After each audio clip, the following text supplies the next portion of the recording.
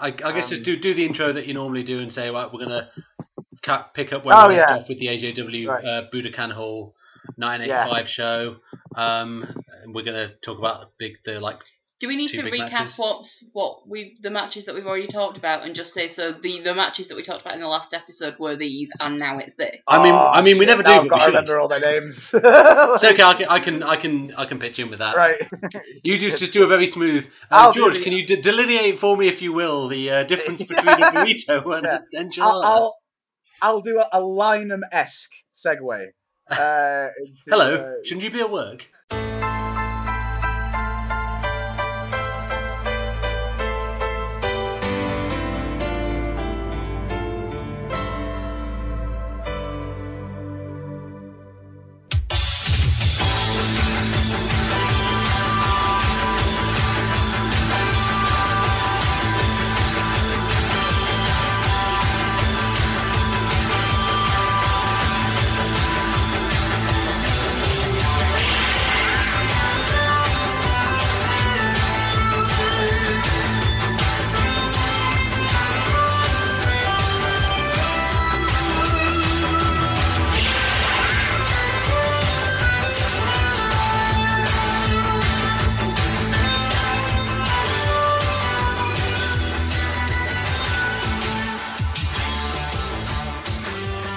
Hello everyone, welcome back to the Puro Furry podcast. I am your host Daniel, and I'm here with my friends as always, David and George, and our special guest, who if you listened to our last episode that was covering All Japan and the wonderful world of Joshi, is Sarah.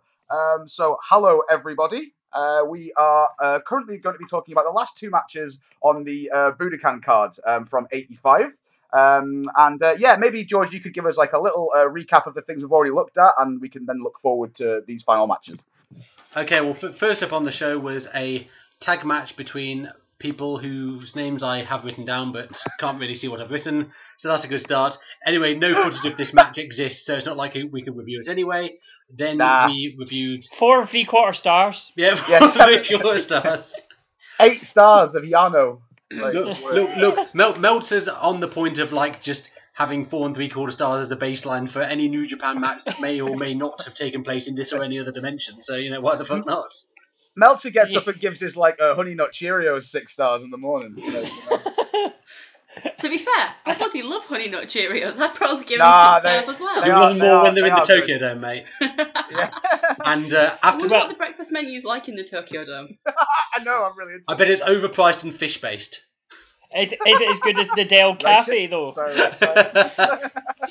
Anyway, so then I think there's going to be a lot of anywaying. Then we had Yukari Amori versus Monster Ripper, a.k.a. Ronda Singh, a.k.a. Bertha Faye out of WWF, but let's not mention that, which was a brief but entertaining sort of semi-hoss match. And then we had the atrocious alliance of Dump Matsumoto and Bull Nakano versus the Jumping Bomb Angels of Itsuki Yamazaki and Noriya Tateno in a incredibly wild, crazy, and just downright dangerous brawl in which I think the referee took more punishment than anyone else in the match. And there was 2 out of 3 falls as well, so that was rather entertaining. However, I think it's fair to say that with the 2 matches we're about to cover, things somewhat kick up a notch. So just about, just a bit, in that the next match we're about to cover is, if it's not my favourite match of the entire 1980s, it is definitely up there. And that is for the All Pacific title, which was AJW's secondary singles belt. It is Devil Masami defending the title against Chikasa Nagayo. So let's get into this match. Yeah. Before we begin, we should probably talk a little bit about. We should talk about both of these people, but Chigusa we've kind of already touched on a little bit because we spoke or mentioned, I think, in passing, the cultural phenomenon that was the Crush Gals, and quite how sort of certain sections of especially young women and young school children in Japan were gripped by this. Now, there's some estimations that state that this was pretty much on a par, if not much more, sort of bigger in terms of cultural saturation than Hulkamania was in the US. Some people say that. I don't know if that's like, a thing that's necessarily true, but yeah. Should we talk about Chigusa first or Devil? What do you think? Let's talk about Chigusa because she's a badass. Yeah, she's like one of my favorite wrestlers of all time. Okay. What's amazing to me about Chigusa is this. In many ways, this is pretty much the peak of women's wrestling. Now, from a work rate perspective, you can pretty much kind of say that once we get into sort of like the early to mid 90s, we get to sort of 93, 95-ish, that's when, you're having the greatest women's wrestling matches of all time, which are also like just the greatest wrestling matches of all time. But what's happening here in the mid 80s is that Chigusa is basically spearheading this giant movement where women's wrestling is a cultural phenomenon. It's a popular cultural phenomenon aimed almost exclusively at young women. And that's something that, probably going on for a couple of years ago now, I ended up in a quite brutal Twitter argument with a dude who was at the time a senior writer on another wrestling publication, which is obviously less good than our website because this guy wrote for it. In which he literally told me, I was explaining to him that, actually WWE is investing more in its female wrestlers because they might have realised that actually women like to spend money on supporting other women, and that actually maybe this is an audience. And he told me that there was no point because wrestling is crass male power theatre. And what a loser! And I was just like, you know what? Chigusa Nagaya 30 years ago was the living antidote to this. This is everything that, this is, in many ways, this is a female equivalent of the wish fulfillment that, a lot of Attitude Era men did in 1999 when Stone Cold first went on his tear. This is absolutely the wave of support that this woman has. And you see it when it comes out in this match. Every time she bridges out of a pin or every time she gets a bit of a comeback spot, there's practically kids in the audience needing to be taken outside by their parents. Like, it's absolutely mental. Yeah. Come on, Mariko, you've had enough. Is it me when I went to see Jushin Liger, but with like thousands of Japanese girls? Yeah, it's exactly like that. Yeah, like exactly, yeah. And I'd just like to say, I've never been as happy for anyone seeing a wrestling match as I was knowing that you got to see Jushin Liger. Just imagine that much joy on 30,000 young women. Yeah. You know what? I wish I'd been alive to chain watch Chigusa Nagayo's matches because I genuinely think this would have been an incredible time to be a wrestling fan. This was 1985. I was not born at this point. I don't think any of us were actually, were we? No, I was born the first week of '86. No. Yeah. No, 89 I was. Yeah. So none of us were even alive at this point, but it feels like this would have been, when you look at what was happening in different parts of the world in the wrestling industry, this was absolutely a point where it was damn near its peak. You've got the Rock and Wrestling Connection happening in the States as well. Yeah. Just, what a time to be alive. Yeah, I suppose. I think a good comparison from myself would be if you were a Leicester fan. Yeah. And you had like a season ticket for the season before, and just to have see every game and be part of that, and week in week out just have this amazing story unfolding. I feel that it would be a lot like that in terms of just going every time you go, it's just better and better and just really good, and you don't ever want it to end. Basically, you never want to have a bad show or anything like that, but it doesn't look like it will. Andrea Bocelli comes out at the end and sings some J-pop. Don't, you'll make me cry. What's amazing about AJW at this point, though, I mean, we talk about we've talked about how incredibly influential the Crush Gals were at this point, and it's not like Chigusa was at the point where she no longer had to have her occasional pop career as well. So she was doing some of that at the same time. But I mean, one of each of the Crush Gals is in the top 2 matches on this card, and both of them are. All right, on the one hand, they all had, their pop star careers as well, but they can really, really bloody wrestle by this point. And it's a pleasure to watch this match. Yeah, I mean, before we get into like the actual wrestling, I mean, Dave Meltzer will often say that, because I think he saw Chigusa live at least once, and he says he has never, and this guy has been to a lot of wrestling. He has He's seen Super Dragon in Reseda, don't you know? He has never experienced as intense a live reaction in person as he has to Chigusa Nagayo with these young Japanese women at AJW shows. I mean, to give you an example, the hail of multicolored streamers that she receives when she's standing in the ring. Yeah. This is the amount that you would get at someone's retirement ceremony. She is Yeah. absolutely just buried in them. I mean, it's quite weird because Devil Masami, I guess if there is a heel in this match, and you can quibble whether there is or there isn't, she would be the nominal heel. It's not like the fans really dislike her. They still cheer her when she comes out and she's really over. But at the same time, Chigusa's reaction absolutely dwarfs hers. And Devil Masami was a huge star as well. See, I mean, and it was that made me think that, I definitely thought that Masami was the heel in this. Like, when I went in, my pre-knowledge of this is very limited. I'd seen it before, but years ago. But I went in and immediately I was like, Masami's the heel, and I didn't even question it. Yeah. So it's interesting that that she was still a big face and still getting cheered. But definitely, I went into thinking that she was the heel, definitely. Maybe because it was just Nagayo was just so loved. But this is the thing: is that you could have put anyone up against Chigusa at this point in her career, and they would have come off as the heel. Yeah. It's because she is, and this is the thing that I think. Before we sort of dive into the specifics about this match, that I wanted to sort of highlight is that for my money, she's one of the I'd probably go as far as top 5 baby faces of all time. Oh god, in my opinion, until you watch the Gaia Girls documentary. Yes. Even then, don't do that. Yeah. We'll perhaps come on to that later on.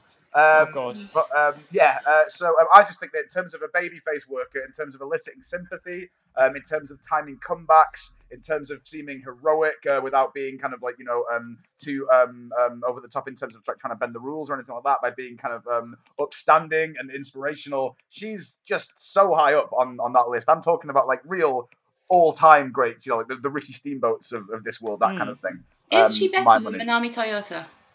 Yes, she's unquestioned. In my opinion, I don't even think it's close, but that's just my opinion. I kind of don't. I think necessarily it's agree with closer than that, but I do agree.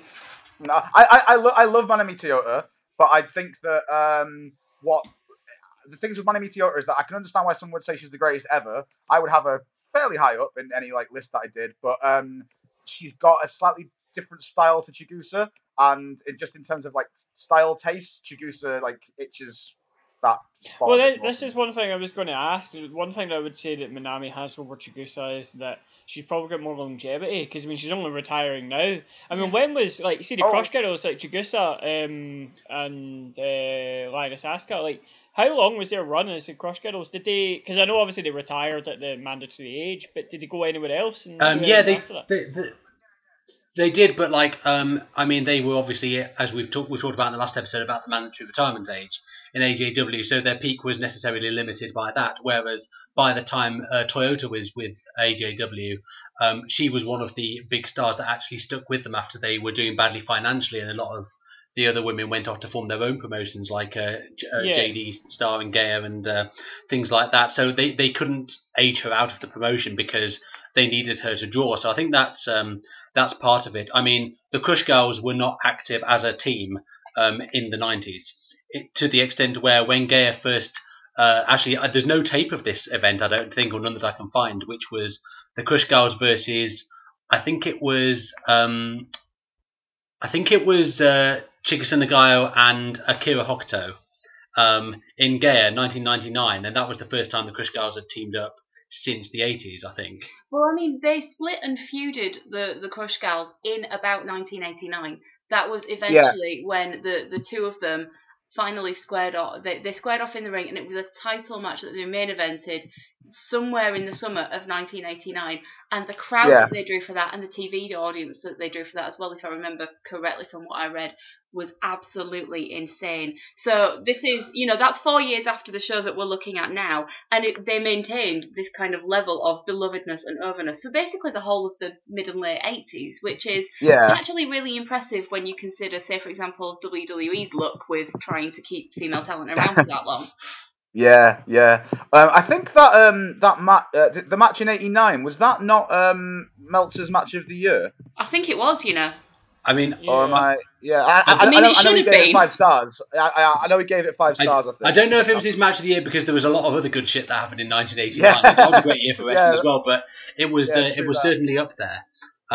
So yeah, I mean, should we get into like the actual work in the match? Because the thing I would say about the the physical stuff that goes on in the ring is not only was this way ahead of its time. If at 1985, I would say it is timeless. You could do this match now in front of any wrestling crowd. Your fucking work rate marks in PWG or WWE fans or modern Joshi fans, and this would get over. There's a thing I'll come to about this that really gives it a special quality that I've never seen in any other match that it put it over the edge. And absolutely, I feel you could do a match like this today, and because of the special quality that it has, it would work, no doubt. Yeah. And to be honest, the problem is you'll find in this match and the one afterwards is that, I mean, I mentioned before, I think it was a WrestleMania episode, where I don't really like the WWE Women's Division. I just don't like the work that they do. It's just that I don't enjoy the matches because I feel that they're too preoccupied on trying to do a similar style to the men's main event stuff. So there's sort of a similar formula. I can see Sarah's formulating a response. But I feel that a style like this would work far better for the Divas because it's a far more athletic and... the opening exchanges in this and stuff like that work.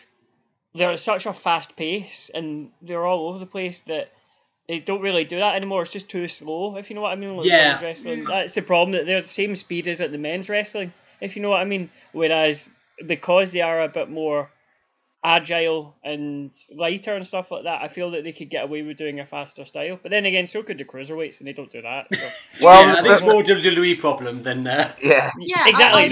It's a WWE problem. Yeah, I don't think it's a. I don't think that that's an issue that's actually related to the talent that they've got in the slightest. I think they have a WWE house style that they're trying to force on them, and from the point of view of the women's division, in defense of the Fed's women's division, They've got some immensely talented women in there, and they've got some absolutely amazing workers. But in a lot of ways, it still feels like, whilst we're trapped in this storyline, it's a Divas Revolution / Women's Revolution / actually we want loads of credit for solving a problem with horrendous sexism that we actually also created, and that's basically what this whole thing is. And it feels like the storyline that they're still constantly trying to tell, with all of the different feuds going on, is that it's almost like a meta angle of look, we're giving them all these storylines. Look, we're desperately trying to prove that we're treating our women properly, and that's actually getting to the point where that overshadows the actual wrestling. Because they're constantly trying to tell us about how history's being made and about how special everything is. You know what? Shut up and fucking show us. It's that simple. Whereas here, what's great about this match is that you don't need any of that, because everybody knows that this match is the dog's bollocks. Yeah. Well, wrestling didn't used to be about creating great moments and things like that. It used to be about titles and feuds, and those things mattering and having import. And significance. And that actually brings me to another thing that I was going to mention, actually. Well, there's two things. Firstly, just to come back on the stuff that you mentioned there about the women in WWE, I think you could also look at someone related to our interests in Japanese wrestling. You could also look at someone like Nakamura, who's, essentially having to adapt to that WWE house style, and it's not always homogenized. It's kind of weird to see someone has kind of quite an incredibly unique style, having it kind of also sort of, pass it down into this kind of weird mulch. But and the other thing I was going to mention was just to come back on the stuff we were talking about with Chigusa was I've written down here that this period of AJW is this great blend of all these different types of great elements of wrestling, right? So there's this huge amount of a real sports, intense, athletic feel to things in terms of the work and the presentation, but there's also all the pageantry as well. Chigusa coming out in a little half gi with the Japanese flags and things like that. It's got that nice mixture of pageantry and kind of real sports, and I think that's the intersection. I'm doing a David Brent again. That's the intersection, yeah. That's sorry, it's the Tony Wilson's double helix. If I had to name three geniuses, I wouldn't say Masami, Asuka, Yeah, I'd say Bastian Booger. If we are talking about like the pageantry and the build up to this match, then can we just take a split second just to talk a little bit about Devil Masami as well? Because we need, definitely. Yeah, because the thing that I love about Devil, especially sort of in the opening and the entrances of this match, is AJ Dub and a large proportion of like Japanese wrestling up until has continued this long tradition of terrifying heels having weirdly incongruous music. So So Devil Masami comes out with this music that does not seem to belong to, scary monster heel, and she's also wearing this lovely sort of floral pink thing when she first comes out as well. It's very nice. Yeah, it's very and it's quite sort of flirty and quite feminizing as well. Yeah. And then she takes all of that off. And she is menacing as shit, because seriously, she has the most incredible death stare. Oh, yeah, I was going to mention that. And this is why I know, you're absolutely right that, putting anybody against Chigusa Nagayo is going to make them into a heel. But Devil knows how to play up to that. She is good at being intimidating, and that's... Yeah.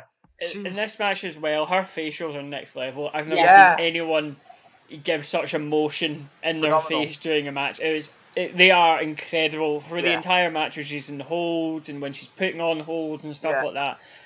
Yeah, I've never seen a performance like it in a match, and it adds so much to the match. It really does. On top of what is there already. I've literally just written here, Masami, best contemptuous stare ever.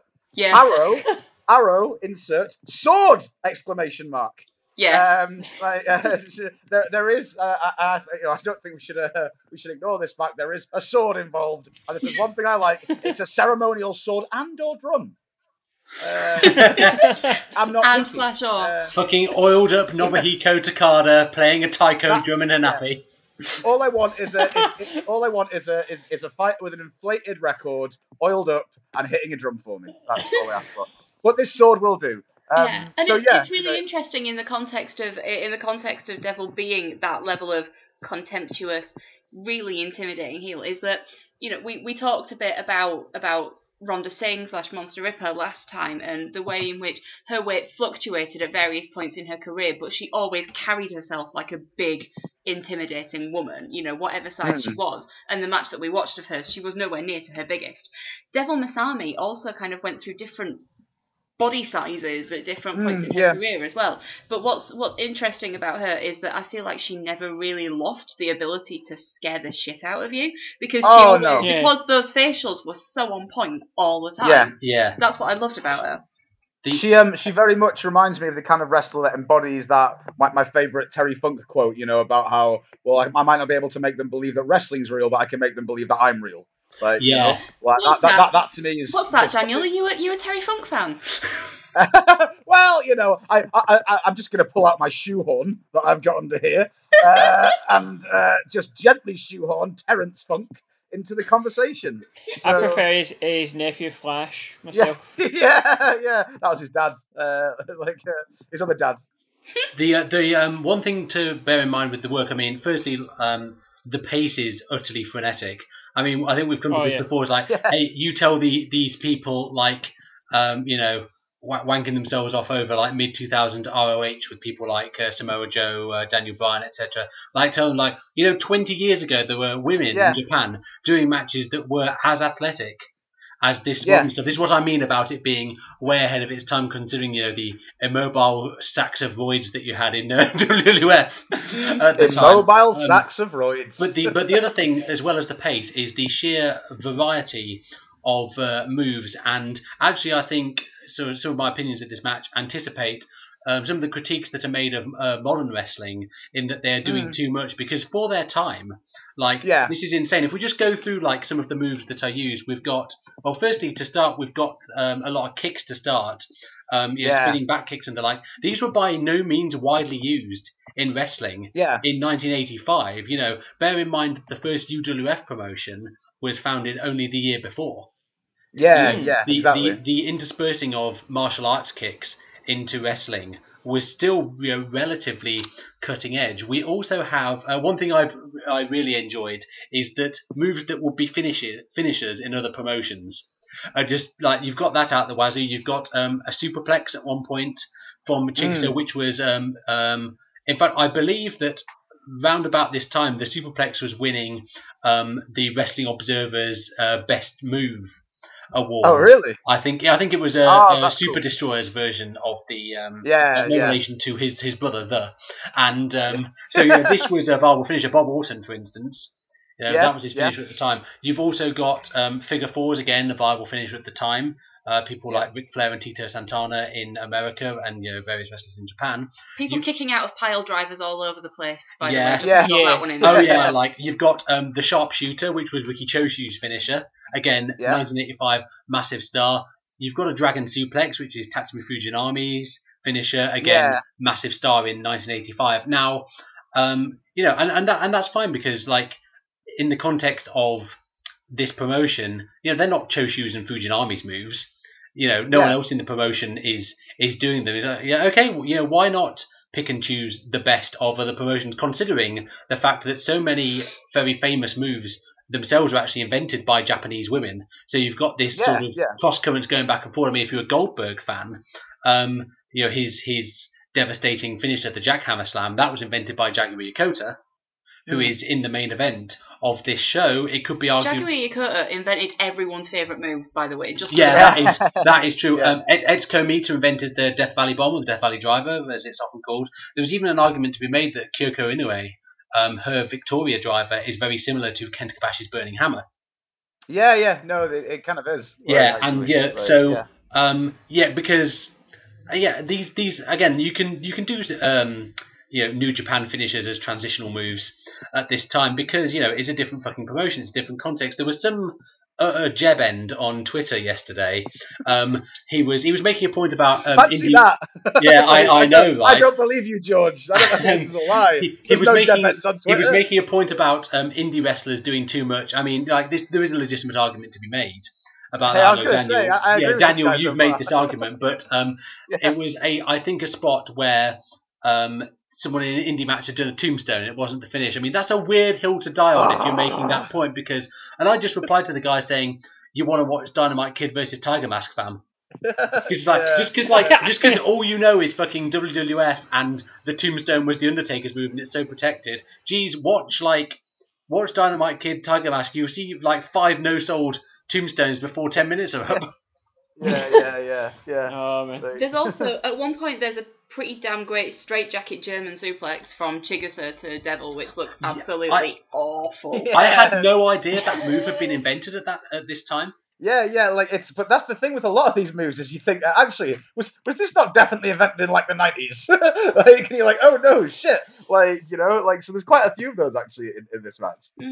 But it's not that one of the best things about this match is that it's not remotely just spots for the sake of the spots at all. There's a really strong psychology behind it, and it's not not necessarily the pace that makes it interesting. It's the fact that there's an actual sense of urgency to it. Yeah, and that's that. They're two slightly different things, and we can't really confuse them. But what feels about this is that, number one, the two of them are both really keen on winning this title, but on the other hand, both of them kind of don't really mind if the other person gets quite seriously hurt along the way. So you've got moments where, honestly, even like the submissions, we haven't mentioned too much about the submissions in this yet, but I think it's often said by us at least that submissions always look so much better on women because they can be so flexible that you can really make it look like you're folding a woman in half, basically. And there are some amazing submissions in here. And number one, people actually sell when they're on offense. So, it looks like it actually hurts to keep applying pressure to a submission, which is something that I think sometimes gets lost. And I really like that. The idea that hurting the other person also has a cost for you getting to the end of that match. But also, there's a Mexican surfboard spot where the separation between these two women is absolutely amazing. Now, I'm a huge mark for a Mexican surfboard, and I think most people are, to be fair. Oh, I'm a bastard for a Mexican surfboard. I love it. But seriously, there's like 3 clear feet of air in between these two Yeah. women. And then Devil grabs Chigusa by her hair and bends Oh, God, her head yeah. backwards. It's like, this thing looks like you should be killing a woman with it. It's horrendous. Yeah. I mean, like it's not all just we've talked about like the big bombs, like the straitjacket German dragon suplex, but yeah, it's not all like that. I mean, the mat work is quite intense and fidgety. It's almost like proto shoot style, really. And I mean, this stuff is really over as well. It's not like they're not like these really jaded smart crowds from nowadays, where if someone's not getting dropped on the head in the first 3 minutes, they lose interest. Like, the crowd goes absolutely spare with worry, like a few minutes in, when it looks like that Chigusa's going to lose a test of strength. Yeah. And I was just like, come on now, it's a test of strength. It's like, this isn't going to be a significant part of the match unless it's WrestleMania 6. Because the people in the ring can't do anything else. Yeah. No, but we did.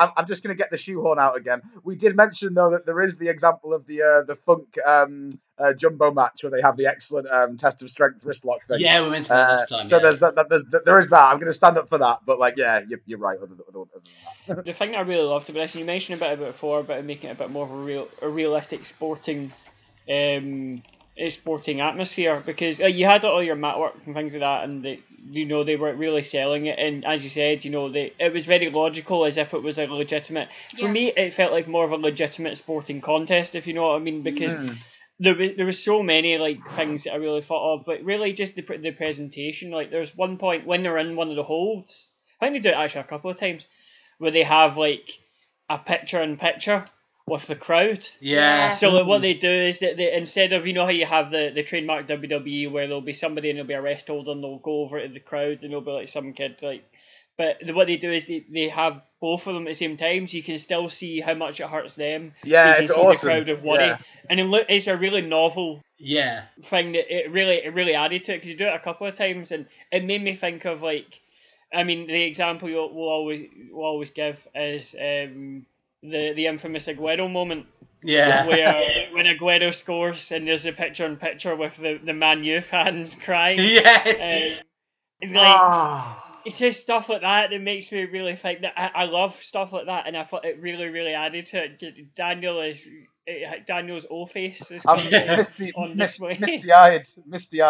As soon as you mentioned Aguero, it kind of reminded me of the sort of the Sky Sports player cam, where it was just like, okay, we'll go. You can have a player cam in the bottom right of your picture. It's actually just a still image, but it seems we're tracking Olivier Giroud. I don't think anyone's going to notice. The best example I've ever seen of like a player cam is, I remember I was watching the Star Sixes, six-a-side football a couple of weeks ago. Oh yeah. And it was all different countries, and it was all like Legends football, and they were playing, and like William Gallas was on, and he gets substituted. And he had an interview with William Gallas, who was a burst couch, right? He was done. And they're like, so William, how do you feel about going? Well, I think we've done really well.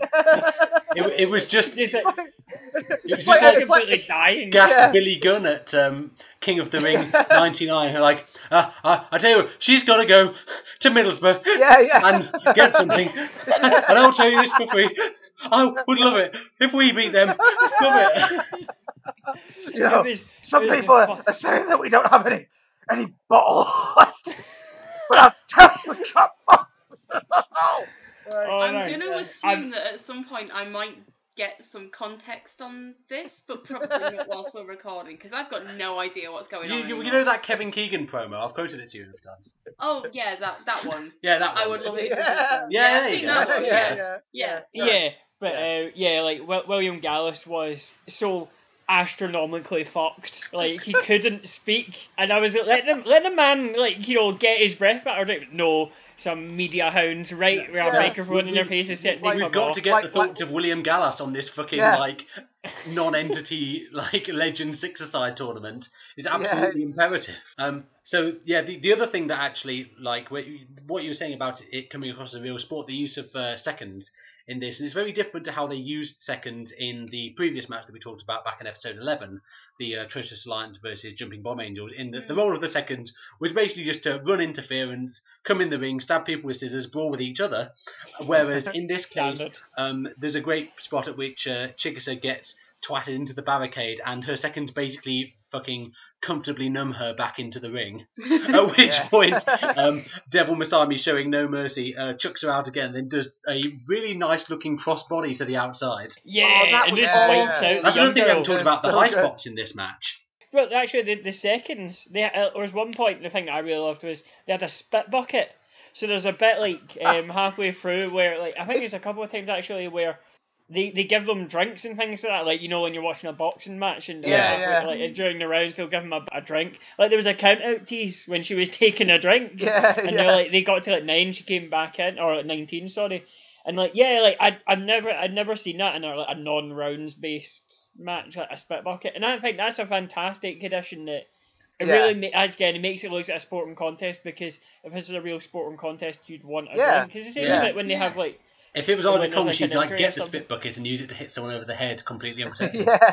Exactly. It's like when somebody is injured in a football match, the footballers will always go to the side and take a drink while they're waiting. Absolutely not. I loved it. Speaking of like unprotected headshots with spit buckets and things like that, as much as we all love Audrey Kong, how many times do people just get dumped on their head in this match and you get really concerned for their welfare? Like, obviously, they all kept wrestling for a few years after this, so they all made it out alive. But seriously, some of the pile drivers look absolutely disgusting in particular. Yeah, like that kneeling pile driver / Ganso bomb type thing that I think it was Chigusa did at one point.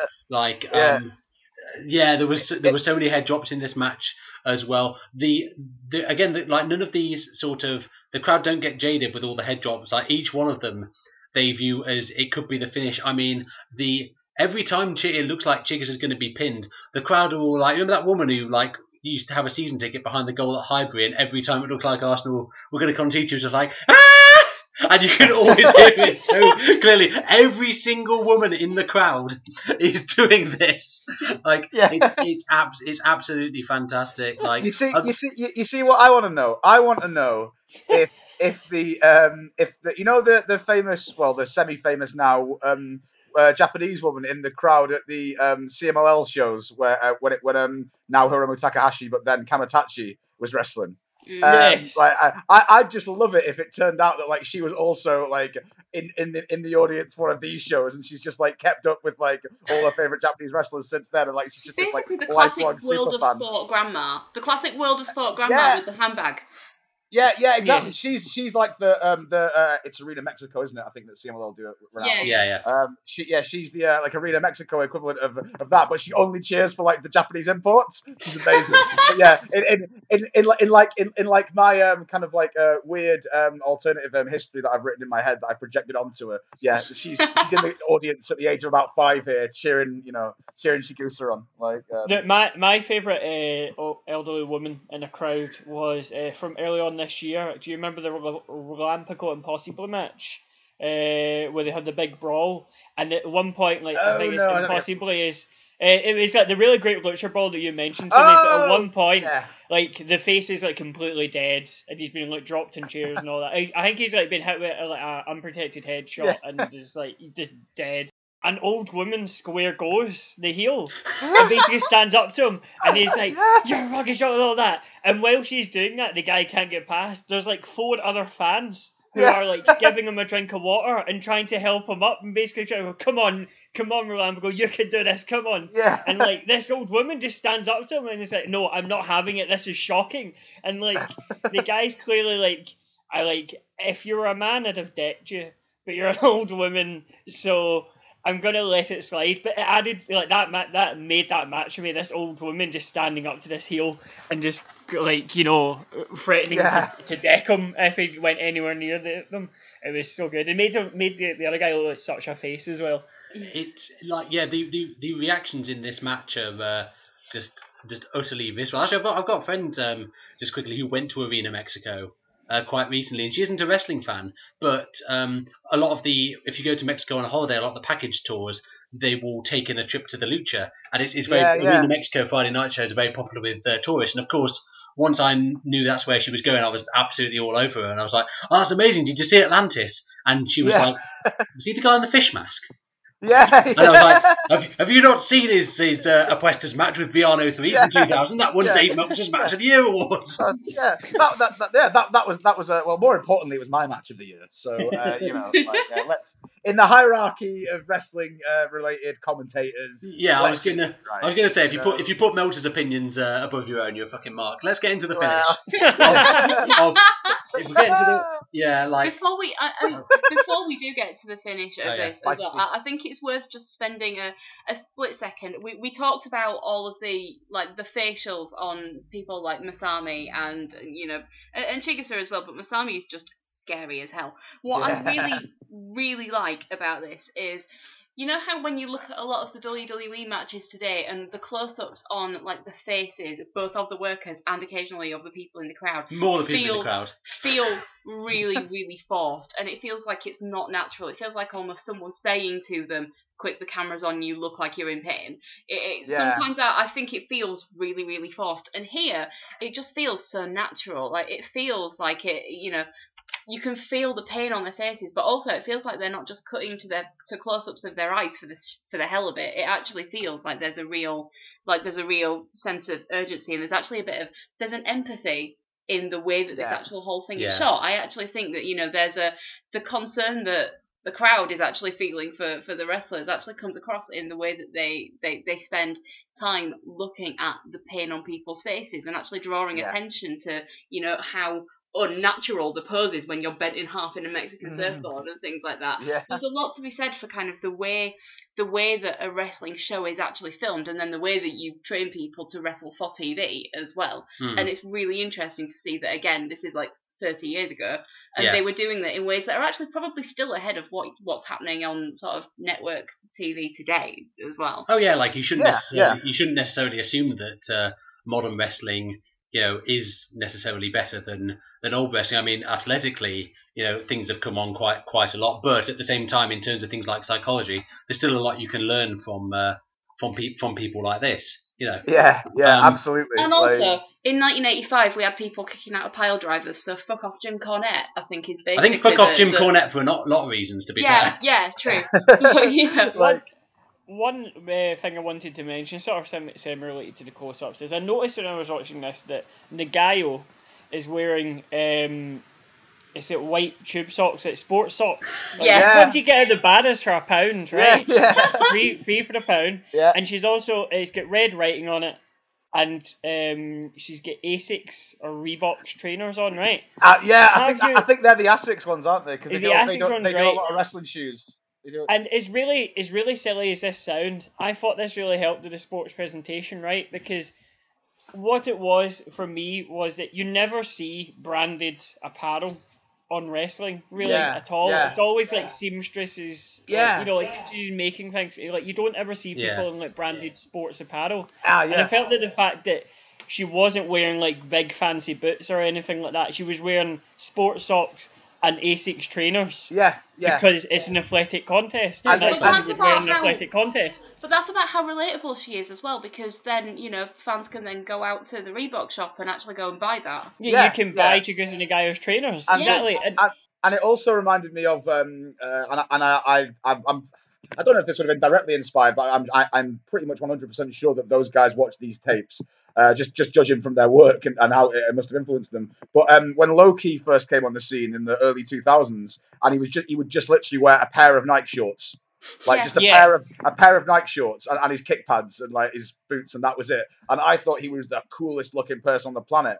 Just because he looked like he was literally there for a sport, for a fight, Yeah. Exactly, so I thought he looked just so cool, even up against some of his contemporaries where it was even Dragon and those kind of guys who he was still working in his little skimpy white shorts and stuff, so he still looked modern, but he didn't have that this guy looks like he could actually go to the MMA gym and just start kicking things and not be out of place,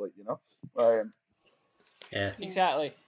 Actually, I wanted to mention my favourite spot of this entire match. And it's not even a big move. It's a roll-up right? So there's a roll up where she's got a near fall where basically Nagayo rolls up Masami and Masami's foot lands in the ropes, right? But what they do is that the Masami's foot is on the ropes continuously for the whole pin. So it's 1, 2, and the referee hasn't noticed it. Like, she doesn't put her foot in the rope, she's just always there. Yeah. And I get caught in it because even though I fucking hated Masami, right? And I really wanted Nagayo to win, I was screaming at the referee that her foot was in the ropes. Yeah. Because like it was such a I don't even know if it was meant to be a well done spot, like, or if it was by accident. Because there was it was Seth Rollins versus Neville when Rollins was champion, and Neville hit the red arrow and pulled his legs up onto the ropes. Yes. And, like, it was a 1, 2, and nobody noticed it until like just before, and it was such a really well done spot. But in here, I was screaming at the screen that, you know, her foot is in the ropes, even though I wanted her to lose, and like, yeah, you wanted Nagayo to win, I didn't want it to happen that way. Yeah, you And want I her thought to if win it's- clean. Yeah. Exactly, and like I thought it was a really well done spot. Luckily, he did actually catch it in the end, but it was unbelievable. I've never seen anything like it in terms of like a near fall. Yeah, it was Yeah. just like Yeah. you know, the last match. That was the one with all the plunder and the cheating. Now this is your proper sports contest. Yeah. You know, we want Exactly, you to, yeah. finish in the right way. I mean, and I think actually the going on to how it ends is pretty perfect as far as I'm concerned, because by this point we're about 35 minutes deep. That's the other thing as well. It's a fast-paced Yeah. match. It's also a long match. Yeah. I mean, Yeah, these women yeah. had amazing cardio. There's Yeah. quite a famous AJW match from 1995, which is the aforementioned Minami Toyota versus the also aforementioned Inoue. Chico Inoue. And Yeah. that's a 60-minute draw. And Jesus Yeah. Christ, there was not a lot of downtime. And Inoue was quite a big woman as well, but they just had such amazing cardio. And Yeah. these two are the same, but the finish is basically they're still hitting each other with these mad moves. You got an electric chair drop from the first rope. Followed by a senton off the middle row. Yeah, somersault senton, lariats, big kicks to the head, double arm suplex, more kicks to the head, and by the end of the match, it's basically a fucking tramp fight. You know, Masami yeah. just gives her the Chigusa this big punch, knocks her down. She gets up, Yeah. second big punch, knocks her down. It turns into an ice hockey fight, and Yeah. Chigusa basically the finish is she kicks Masami down and then falls to her knees, completely spent. She's also bleeding from the nose. I don't know what move gave her that. It could have been any of dozens. It could have been anything that, yeah, just And occurred. the finish Yeah. is just that neither woman can answer the 10 count, and the match is ruled a draw because neither one of them can continue. They've battered Yeah. each other so much with all this Yeah. mad shit that And, Yeah. and you don't for a second feel disappointed by that result. no. You know, like certain draws leave you feeling very unsatisfied, or you feel like it's just being used to set up another match. You know, like certainly can't think of any hour-long draws that I've thought that about recently. Who are you subtweeting? Yeah, I am. I'm doing it. I'm subtweeting in an analog style. You know, I'm the Steve Albini of. Yeah. Anyway, that's silly. I mean, it Yeah, also sorry, carry makes on. perfect sense that even though, you know, you can see a way that if Chigusa could keep standing up, she would be the person that came out on top of this match. Yeah. It also makes perfect sense that she can't stand, because Devil Masami has been working over her back all the way through this match. constantly and some really relentlessly. nasty targeting on the knee as well that looks really painful, but also the way that she kind of folds her up in these submission moves. And, you know, at one point there's an awesome, after the crossbody off the turnbuckle, there's this hideous looking tilt-a-whirl backbreaker, which she then follows up with another backbreaker. And, like, it's just like one after another of really obvious and really, you know, almost a bit sadistic targeting of it as well. So it makes perfect sense that by this point, you know, even if cardio-wise Chigusa might have been able to go for a little bit longer, she physically can't because Devil has knackered her. And that, you know, I actually, I really like that. I can see the fact that, you know, each of them has, you know, done a lot of hurt to each other, but they've also hurt themselves whilst trying to hurt the other. Yeah. So, you know, it's this idea that eventually they will disintegrate, and, you know, eventually it's a hockey fight and neither of us can stand anymore, so let's do this again sometime. Yeah. Well, the one thing I liked is that with this is that Nagayo, there was a change in her attitude halfway through, sort of near the end, just before the finish. So, like, for the entire thing you mentioned about the sports presentation, like, I always felt that Nagayo her story in this is that she is an athlete who's here to win the title, and it's nothing personal. It's just purely business, and she's here. She's an athlete, and it's a sporting contest for her. There's a bit just before they go mental with when Masami goes mental with the closed fist jabs, where she starts playing to the crowd, and at no point through before the match had she played to the crowd. She was actually focused, laser guided focus on Masami and winning this match and beating, basically using her athletic skills to win. But there's a bit where she'd been so beaten down and stuff like that she starts playing to the crowd, and at that point you can see a shift change in terms of the mentality. And at that point I thought, if this was if it was a boxing match, for example, at that point I'd be thinking she's going to lose because her head is out of the game, if you know what I mean. Yeah. And she's more focused and just beating the shit out of Masami as opposed to actually winning the match. And it was really well done in this moment where she just started playing to the crowd, and I was like, you're losing her focus. I really liked it. And then those jabs, man, Masami's contest jabs were fucking ludicrous. Yeah. But it was also something that was really nice about Chigusa's relationship with that crowd as well, is that she's looking to them for the support because she knows that she's going to get it as well. And they, the crowd support, you can see, has a palpable impact on the way that she wrestles, and it has a huge effect on her comeback spots. And they managed to, to an extent, yes, it's manufactured, but there's also something very genuine from the point of view of the fans that they've created this bond there. Which sorry, go on.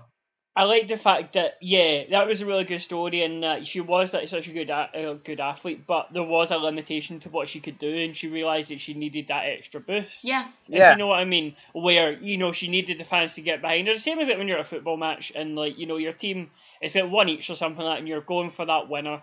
And if it's 5-10 minutes left, the crowd will start just chanting and shouting, and just keep going so that they have that support. No, I totally agree with that. It's just I really thought it was a notable that moment where it kind of all just was.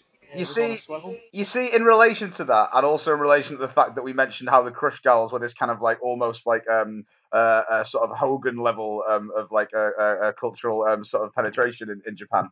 I'm gonna make fuckboys' heads explode now.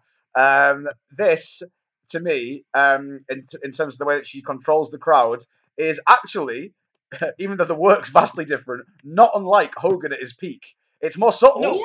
It's more subtle. Exactly. But the relationship, the relationship between knowing that you have that reservoir of support and that reservoir of that can turn on a dime at your insistence of on the decisions that you make in the match about where to take it next, or what move to do, or what facial expression to use, or what physical expression to do.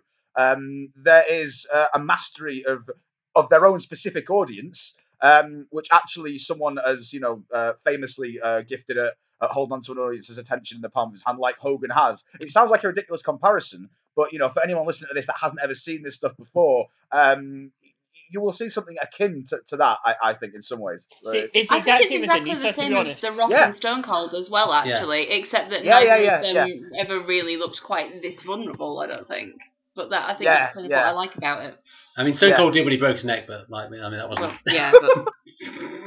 But... I mean, this match is very. I mean, we have gushed over this show quite a lot. I mean, look, we're not the sort of people who we hold the female wrestlers to the same standard as the blokes and the blow up dolls and the fucking ladders and all the rest of it. If something isn't that good, then we'll say so. It's just that this show is fucking phenomenal, and this match is damn near perfect. I definitely give it the full 6 1/4 stars on the scale. Yeah, it's we shouldn't sort of muddy our words on this. It's one of the greatest matches ever.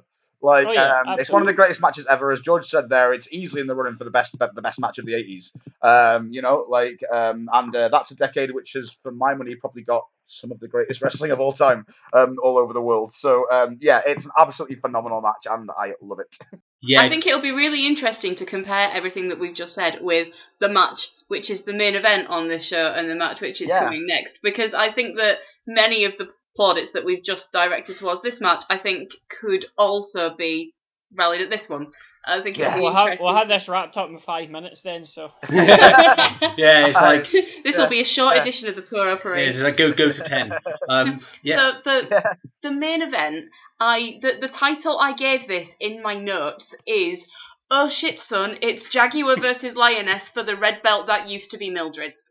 That is the title of this in my notes. So Literally dripping in prestige and history. Yeah. So Yeah. last time we talked a bit about kind of the history of AJW and how a lot of it goes back to an American woman named Mildred Burke, who then did one of the first tours using some of the American talent and taking them over to Japan, and that really that was part of this big groundswell of what became eventually Joshi wrestling and the passion for Japanese wrestling that happened there.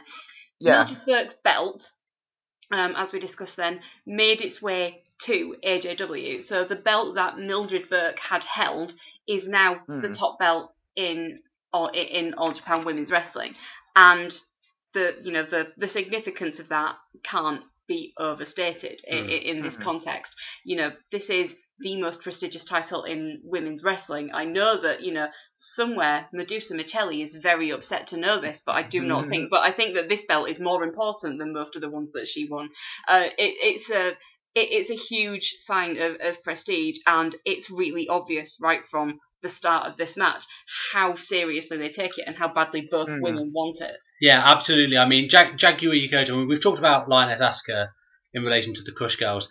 So whereas the Crush Girls were hugely over, I think probably more over than anyone on the roster. They had the pop singles and the musical tours. Devil Masami as well, like amazing heel. She had songs as well, and a huge star in her own right.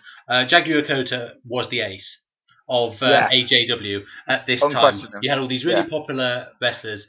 Jaguar Yokota was the ace, and this goes back to what we were talking about in episode 1, the ace being this very particularly Japanese category for the person in your wrestling company.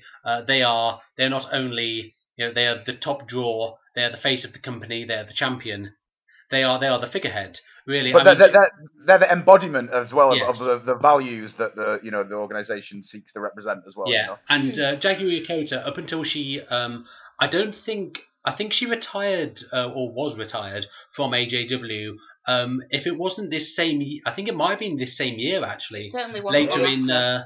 It's either that or the next. Yeah, it wasn't long after. But for the last 5 years of her career in AJW, Jaguar Yokota held the WWA Championship virtually uninterrupted, save for I think she vacated the title through injury, but then won it back in the decision match, and a 83 or so day transitional reign from the Mexican luchadora La Galactica, and then she won it straight back off her. Yeah. So more or less, Jaguar Yokota was the holder of the most prestigious belt in women's wrestling throughout the world for half a decade. Those matches you just mentioned, we should point out as well. This is a great run of matches that Jaguar goes on during this period, because those matches you just mentioned as well, like the Galactica match and those other matches, they are incredibly good matches as well. Like really, really high level stuff. So she's in the middle of probably the hottest streak that she's ever had as a worker, and her absolute peak here. Really. Yeah. And I've just checked as well. It was 86 that she she gets a shoulder injury in 85, and she has like a retirement in 86, I think. So But I think it's also worth pointing out as well, when we talk about Jaguar Yokota, she, on the one hand, she retires due to injury. On the other hand, it's not like she stops being involved in any way, shape, or form. Because So we talk about the Crush Gals. Lioness Asuka and Chigusa Nagaya are the cultural peak of women's wrestling, really, and they have this huge role to play in making it a popular cultural event when eventually they then split up and feud in the 80s. In terms of what happens in the ring, Jaguar Yokota is their equivalent. She is absolutely like the peak of in-ring innovation and development, and I would put her, in terms of what she can do in the ring and what she innovated in the ring, up against any other man or woman in the wrestling industry ever. Because what happens when she retires is that she then becomes the head trainer behind the scenes at AJW, and she continues, she's already invented most of the moves that we still love in 2017, and then she goes on and trains all of the wrestlers that we still love in 2017. She trains people like Manami Toyota. She trains everyone that goes up through the AJW dojo. As well. So to see her now, she is really, to watch Jaguar at her peak now, is to see really a hint of what's to come in the sense of the legacy that she then has in the wrestling industry. So, you know, seeing the kind of matches that she's having here, you know, at this point we should have all known that, you know, the next few years, had we been alive at the time, I think we would have all been able to look and say, wow, all right, anyone that she trains is going to be pretty damn good as well. And that, you know, this is the point where you can say, okay, well, the 90s are going to be really badass then, aren't they? And indeed they were. This was the thing that I was going to mention in the last match about Yokota, is that obviously I can't remember what year it was, but she went on the excursion to Mexico. And she was learning the lucha style and things like that, and obviously had the match with Galactica, as you mentioned.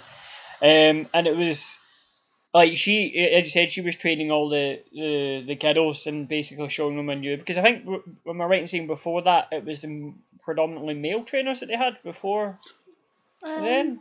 I think right at the start. Yeah, I think it's predominantly male, but she went away, and it was kind of I think the philosophy behind it was that there was a marriage of like her lucha stylings, as well as that you had obviously Baba. In All Japan, this was kind of like when the early stages of like the sort of style that would kind of make All Japan what it was. And as I said, it was UWF formed the year before, wasn't it? 1984, yes. Yeah. And I think that they tried to marry the three, so they try to get the escalation of conflict that All Japan has, as well as like the gritty realism of UWFI, with like the sort of amazing mat work of lucha. And like she was doing those matches by herself at first. She was kind of doing that and kind of implementing that style. And the problem is that everyone now had to keep up with Jaguar Yokota. Hence why you had a match like before where everyone is doing all these crazy moves, because you don't want to be looking inferior to like the main event, where the main event's a completely different style from you and blowing you out of the water every night. So it definitely, like, you can definitely see her fingerprints all over, especially like the last match, especially. They're all over there. I mean, she's one of those, and you see it from the moment this match starts, or the moment that she's out there. She's one of those wrestlers that whenever I see her in any footage, it's immediately obvious that before she's even really done anything, she just has an aura about her. It's immediately obvious that you're in the company of greatness, right? Like, it's a really odd, strange thing to be able to have, where you haven't actually shown any evidence of anything yet. You can just be standing somewhere and you give off this aura of, you know, just being great at your craft, like, you know. WWE right now would give their right arms to have anybody with that level of sheer charisma. Where you look at them and think, this is special. It's amazing. Absolutely. Like, you know, and the other thing I was going to mention as well is that of all my sort of big I guess regrets about the footage that we have at the moment, we've obviously got an abundance of footage from everywhere now, to the point that it's almost overpowering and overwhelming. But there are still little, sort of hidden things and forgotten things, and my kind of dream finds and things which have never actually come about. One of those is the peak of Terry Funk during the early 70s, which we don't really have anything of, but also would be just more Jagger matches, because there isn't a huge amount that remains. I mean, there's stuff that you can get, which isn't as widely available, which is bit more difficult, but really there's not as much as I think any of us would like of her around. So every time you see a Jaguar match, you really also have this kind of quite sad and poignant, but also very beautiful notion that there isn't much of this. So you really feel like you have to appreciate it while you watch it. You know? I mean, another thing to note is that we say Jaguar Yokota retired in 1986, and while that is true in the technical sense, in that she did retire from AJW, I mean, this calendar year, she had I think, was it 35th anniversary match of the start of her career? Or was it 40th? Anyway, the upshot is I'm sat here with my head in my hands, because Jaguar Yokota has been in a ring this calendar year doing things that someone of her age and prestige is quite frankly significantly above, and it I'm- just I'm- upset me. I'm It not talking genuinely about made the. me sad. I'm not talking about the current blast Bob Sapp. You better fucking not be. Not the. No, I didn't mean that. Like Bob Sapp was infused with electricity. That's a bad syntax on my part. But I mean, infused with sexual magnetism, yes. But no, I'm talking about the her beginning. actual 40th anniversary match, where the finish of the match was her doing a top rope Hurricane Rana on Kyoko Inoue, who nowadays is about 240 pounds, and so like her taking that bump is pretty great. But Jackie Yokota is like fucking 56, 57. Like she's still actually like she can still go to a certain extent, considering the battering she's taken in the ring. So It's the- absolutely ridiculous. So the match that we watched on opposite sides of the ring were Jaguar Yokota and some people, and Aja Kong and some people. Those some people. Sarah. Yeah, all right. Sorry. David Ford and Masaratsushi Our Onita Lord, was also our in this saviour. match. Bob Sapp was in that match. Bob Sapp was on Jaguar's team, I think. Yeah. Yeah, So basically, yeah. all of these terrible things are happening, and I literally just sat there and I turned to George and I just said, "Why are all these other people in the ring? Why can't I just have Jag versus Aja? Why can't we just get everybody else out of the ring because they're better than this?" It should have been Jaguar Yokota versus Aja Kong in a one-on-one match. Anita and Bob Sapp should have just had a singles match, and Taru and Shogun Okamoto should have just been fired into the fucking sun and never heard from again. Yeah. So I mean, can't disagree. I mean, this match was still in happier times for all of us when Jaguar was in the ring and should have been there, and it's genuinely incredible right from the minute that the two of them are squaring up in the ring. Obviously, the crowd is super hot for this because these are absolutely two of the most popular wrestlers on the planet at the time. Realistically, they absolutely are.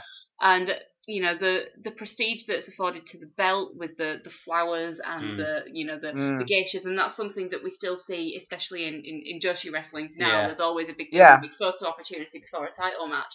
Ultimately, that all comes back to this being, this is the respect that's afforded to the most prestigious championship in women's wrestling. Yeah. Going back to the AJW days.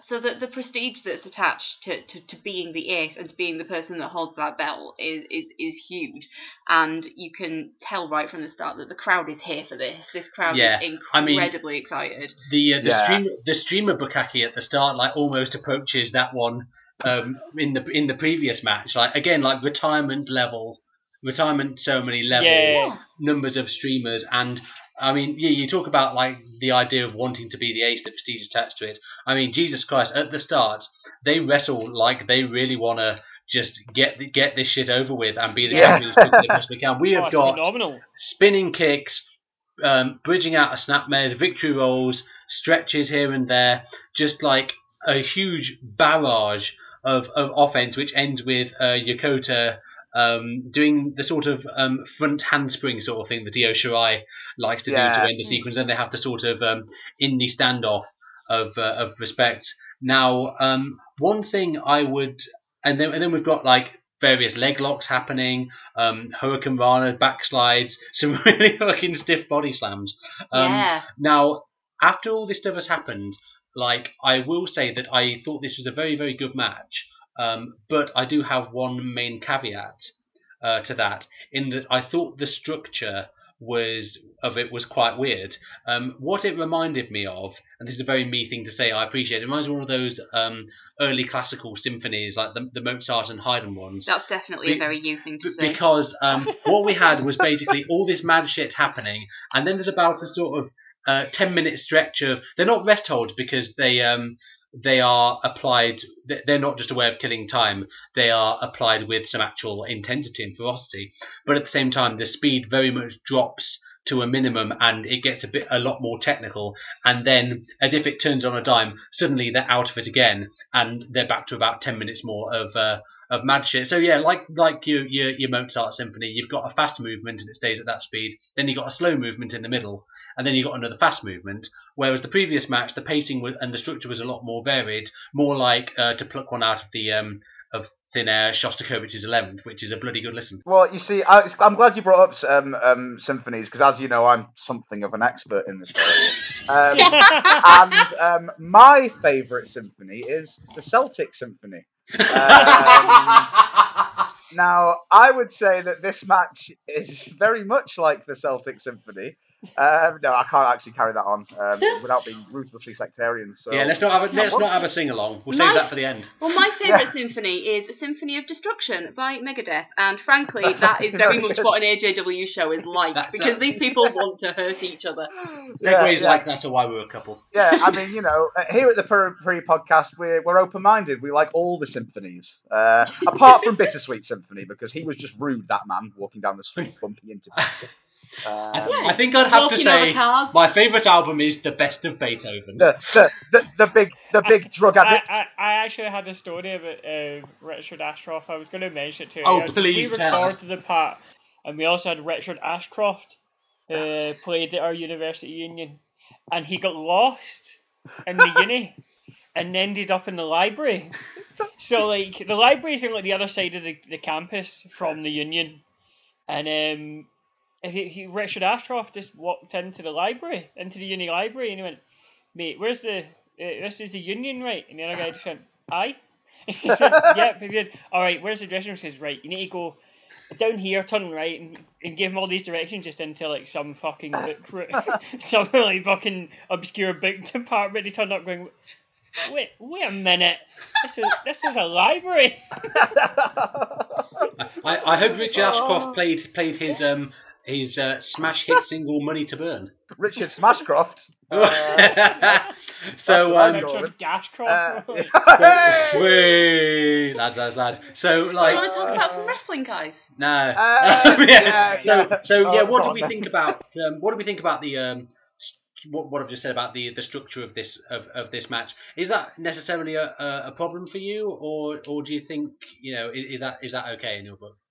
It wasn't something that necessarily I picked out at the time, but I kind of understand what you mean, because I mean, you had this pure unbelievable, like mile-a-minute pace where they're just going all over the place, and like at the start, and it starts out with a pace that I've literally never seen. Like even like those WCW cruiserweight matches in like '96 and stuff like that, even those, or like the Super J Cup and stuff like that, even those would struggle to keep a pace up like that one did in the opening encounters. But then they just go into like, I'm working leg work, because I mean, there's like a bit that it doesn't drag it down. It brings down the pace, but I mean, I still love the spot. It's like a cross arm breaker. Halfway through, and they have a close up on Asuka trying to unpick her fingers. So she's literally trying to like pick them out one by one. And I thought it's a really fantastic spot, but it was really weird that to be from going from this big huge start to literally like 5 minutes later. If you watch those in a vacuum separately, you wouldn't really notice that they're from the same match, because they're completely different matches. What I would say about that though is, and I guess to give my contribution to the question you just asked, George, would be actually for me though, a lot of the Jaguar matches that I've seen have actually had this similar pacing. And they've had this like similar approach to how they build things. You'll often open up very quickly with a lot of fast sequences of moves put together, lots of rope running, that kind of thing, lots of exchanges, and then it kind of eventually settles down. So maybe that's just a way that she works. She maybe likes to get people excited first for the first couple of seconds, and then see, because I've noticed she does that in some of her other matches as well. One thing is, obviously I'm not projecting on Jag here, you quote, I've never met the woman, but I mean, we did mention about how she had an excursion to Mexico, and obviously with Lucha falls. It could be a sort of a mentality where she's kind of breaking them up into imaginary falls, if you know what I mean. First wall is really fast, and then there's a breaking point, and then it's the second fall is like the sort of technical arm leg work. Yeah. And then the third one is when we get into all the batshit moves. Yeah. I mean, that's just me kind of. I think that's pretty. I think that's pretty right on, because it's a good observation, because as someone that watches a fair bit of lucha, actually when I think about it, that's broadly speaking a kind of classic a classic 3-act lucha sort of build, really. So yeah, that makes sense to me. Yeah, Yeah, like and that's what I like about a lot of 2 out of 3 falls matches as well. You don't get enough of them. I don't think. But Yeah, what I love them so much. what I like about them is that it gives it that that 3-act structure, and ultimately I wrestling is a performance art, and I really like the way that then breaks it down so that you're telling like that they're chapters in a book or they're acts in a play, and I like I like the idea that there's a story that they're telling, and that actually they have a really clear idea of how these different segments break down. Yeah, that's I can see why they'd be trying to kind of import some of that style, because Jaguar Yokota did pretty well out of it. She had some fantastic matches in Mexico, and she obviously saw that there was a lot there that was worth importing. And I think that's one of the things that she really innovates in Japan as well. It's not necessarily about the spots, although I lost my mind for watching her do a jackhammer slam, and it was just like, see, she still does it better than Goldberg. And but so she innovates the moves, but I think she innovates things with match structures and the way that she actually goes about putting things together. There are very few people in history who can touch Jaguar Yokota for the contributions she made to developing it as an art form. It's Mexico's greatest import battle. I'm a massive Republican cunt. It's the irony. I think the thing is with Jag as well, though, is that, as I say, if there was more footage available, I've got no doubt that she'd be probably breaking into my top 10 of all time. Easy. I'm not someone that classes greatest female wrestlers and greatest male wrestlers. I don't grade in a curve. I just grade what I think is a good wrestler, So I've got like a mixed list anyway. So she'd be well up there. But we should also, I think, talk about Lioness Asuka, because we haven't really actually spoken about her much here at all.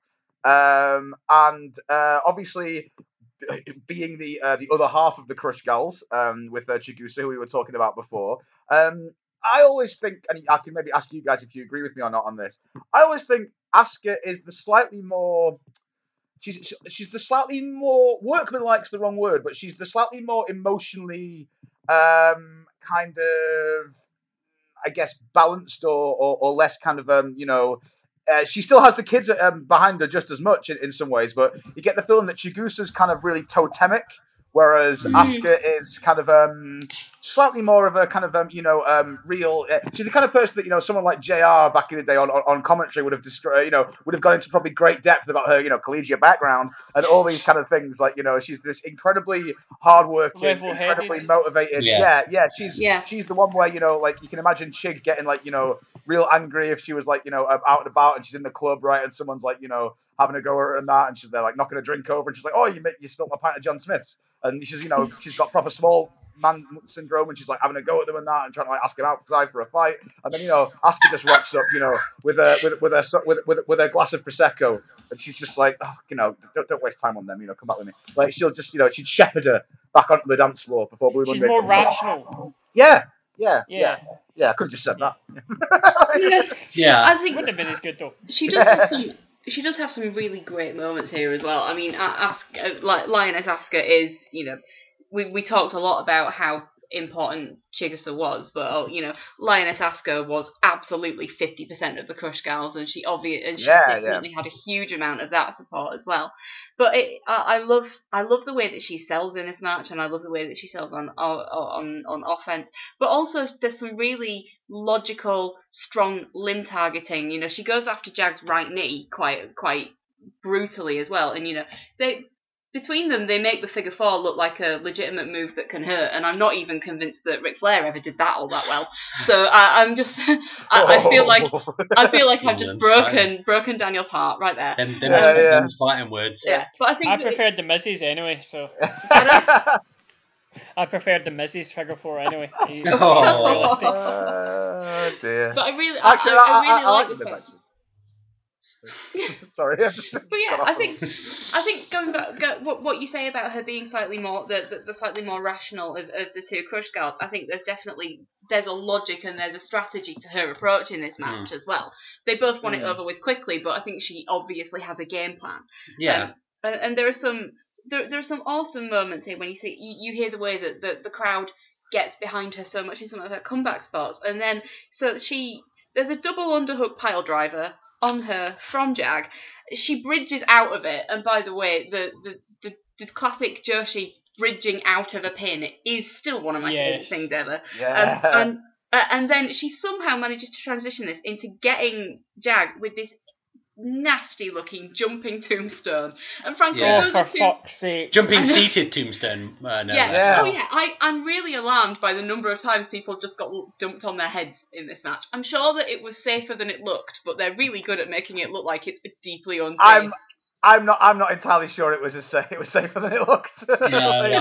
Oh no, those pile drivers gave me the bolt. Oh, They yeah. are. And actually, like the legwork previously in the match does feed into this this idea of, because they are kicking out by bridging, if you work on people's legs, it's going to make it harder for them to do that. So it's quite logical. I mean, not only was Asuka's limb work very good, Jag's was as well, going a bit further back in the, I guess, what we will call the second movement, the adagio, if you will, of this match. Yokota, she kind of does the setup. You know when you do the setup for the Muta lock, and then you sort of fall backwards, you take a back bump yourself to work the leg. She did that very well. I thought these women are so innovative with their moves that I thought she was actually going for the Muta lock. I fucking know Keiji Muto invented that, like after 1985. But you know, the fact is that these matches have been so crazy, and these women invented so many moves that if that had actually happened, I would have gone like, you know. If she burst out a Canadian destroyer, we'd be getting the tinfoil hat out unless we're watching Infowars. Well, I had a really chemtrails, man, I chemtrails. had a really big bowl of chili, and now I've lost custody of my kids.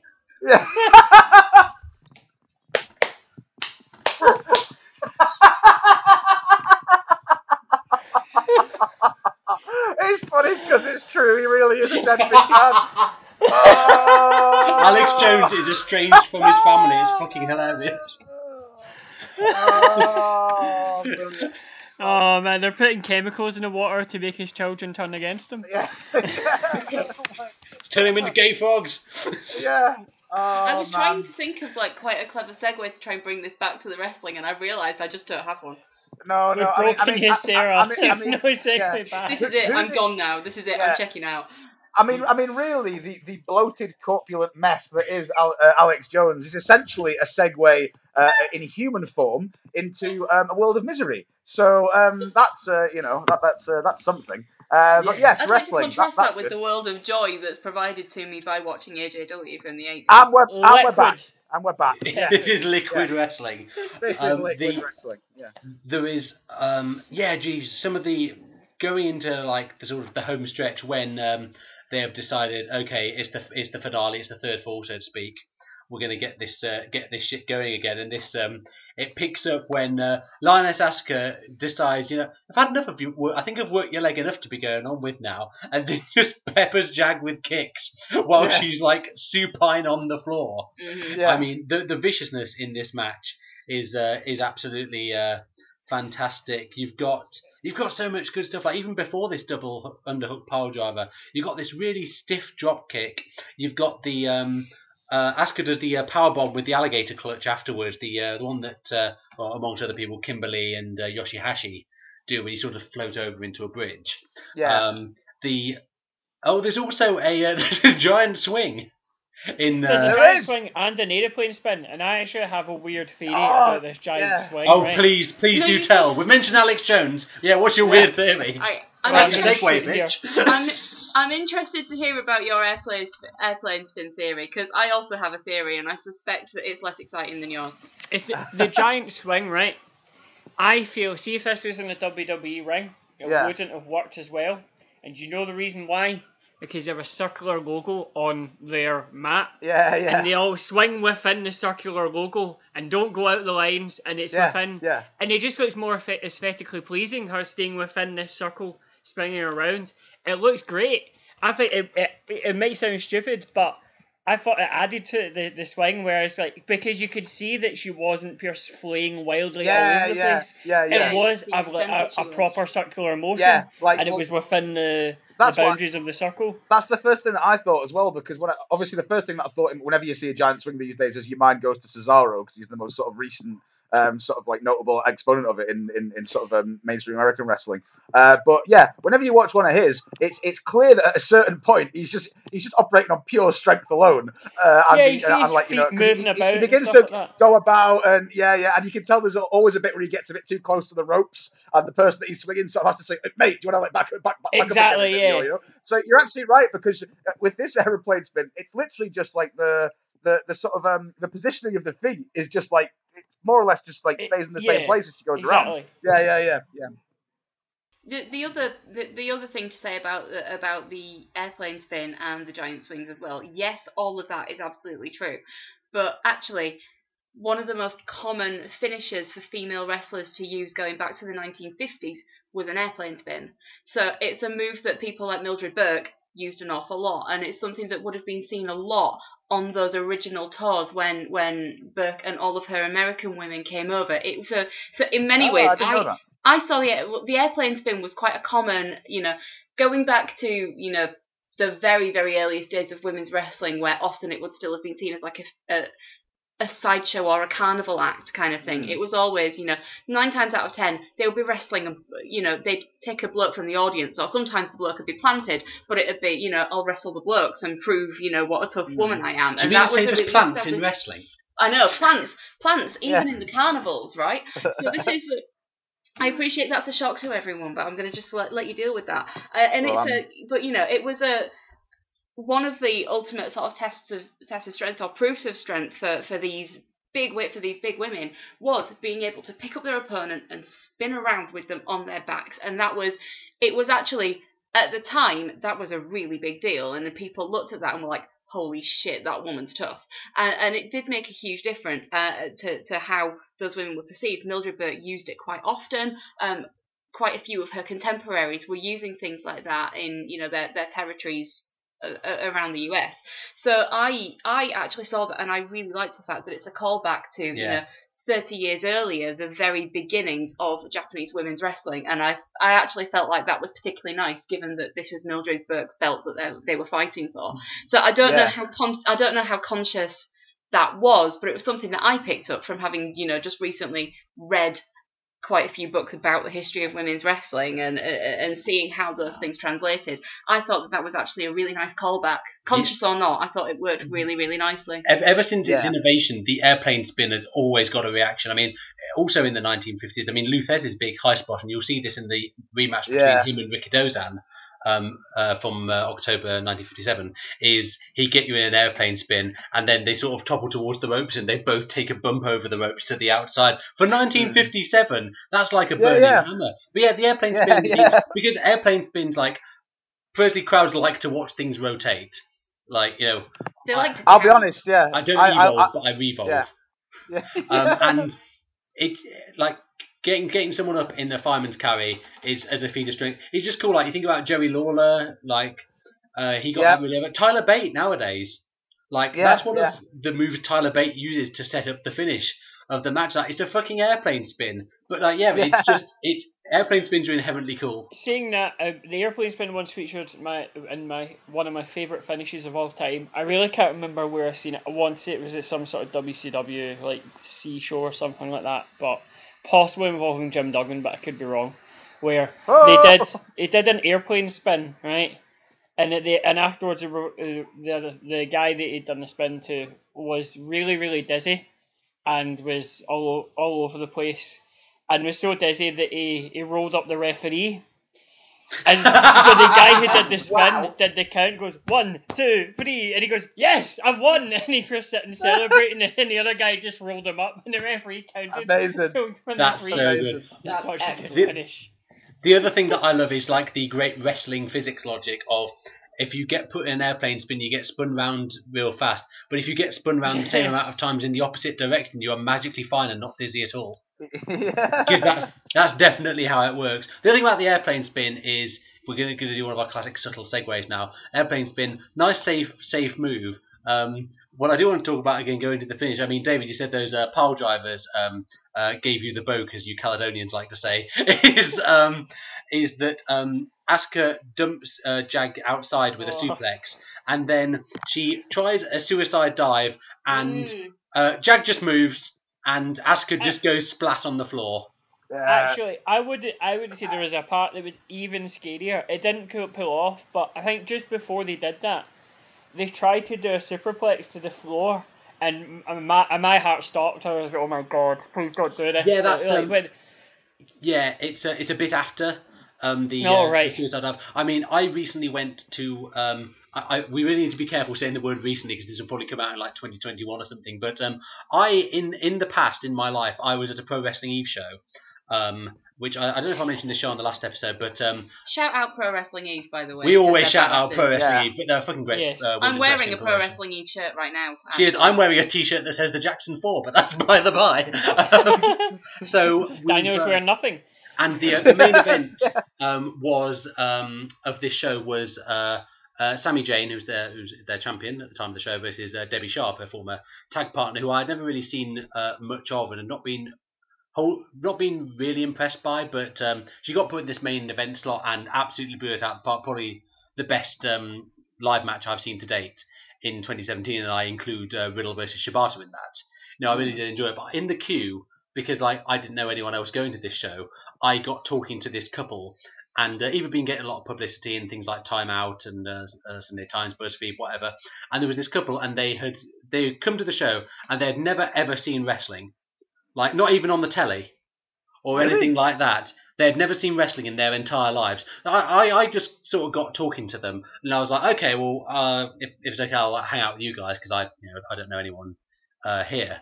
And I also said, well, if you've never been to wrestling before, like, I will try and let you know if they're going to do a suicide dive. Once I'd explain what suicide dive was, because once you go to enough wrestling live, you begin to see the signs of they're going to do a dive, and you know when to get out of the way. So I was like, okay, well, look, if I see them gearing up for one, I'll let you know. We can sort of dodge out the way. And towards the end of the match, they were teasing a superplex from the top rope to the floor, and the girl of the couple just said to me, she was like, "Should we move?" And I was just like, they won't do that spot. So it's we're fine. But the match had been escalated to such an extent that I still shuffled a little bit backwards. So I was like, I'm pretty sure they're not going to do this move, but there's that little 0.1% in my head that thinks, well, shit, they might. Yeah. And that's kind of what I felt with this match. Is like, they probably won't do a suplex to the outside. Like they might do it. They will. Yeah. That reminds me of when I went to see Impact. I took my mother-in-law because she drove us there. My Let's start to a Bernard Manning joke. Like, I hate my mother-in-law so much, I took her to Impact. Yeah. I'm a massive racist. But I took her, and I picked the best fucking week ever to take her because it was the week before Destination X, and they had an X Division Ultimate X qualifying tournament with like 16 flippity-dippity indie guys who'd never been on Impact before. And I took her and be like, you know what, you'll see Hulk Hogan, you'll see Sting, that'll be fine. And I didn't know this was happening. And then I seen a guy do a 619 round the ring post. And even the most basic high-flying moves, she was like absolutely her breath was taken away. Like the first time someone did a suicide dive, she couldn't believe it. She was like, and watching her reaction was more entertaining than watching the fucking matches. Just because she was like, she couldn't believe that like people could physically do this.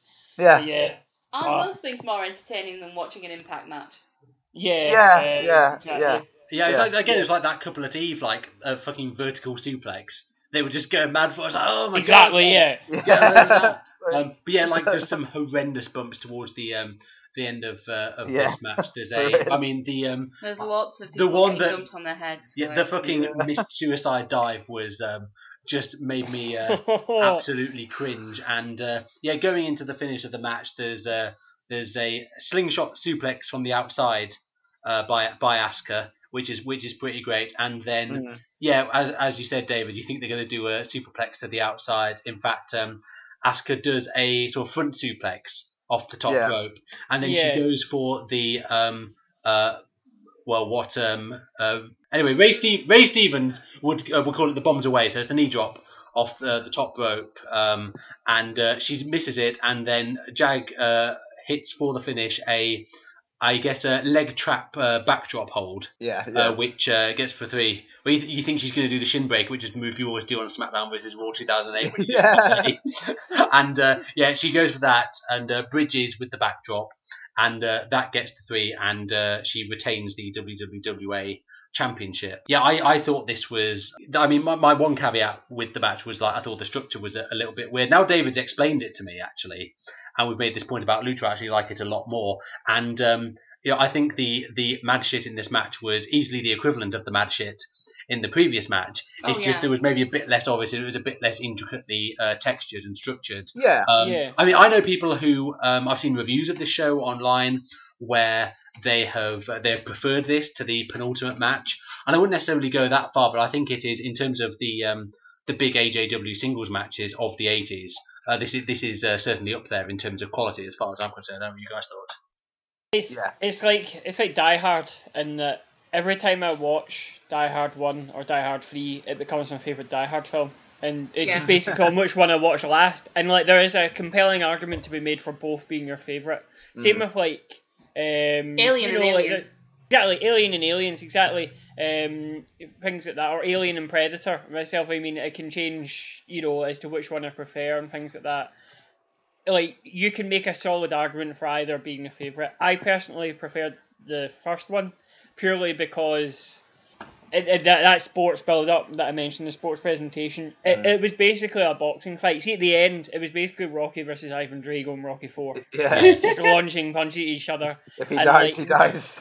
If he dies, he dies. Exactly. And it's I've literally never seen anything like it. I've never seen a sports presentation executed as well, even in places like rings and stuff like that. Yeah. I still feel that this felt more of a legitimate sporting contest than something from rings or UWFI, just because of the presentation of it and the way that they filmed it.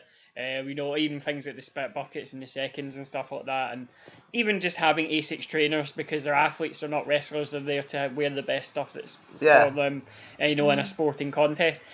I thought it was so perfectly done that I loved it so much. And even though in this one, to be fair, they did, they came out with the boxing robes.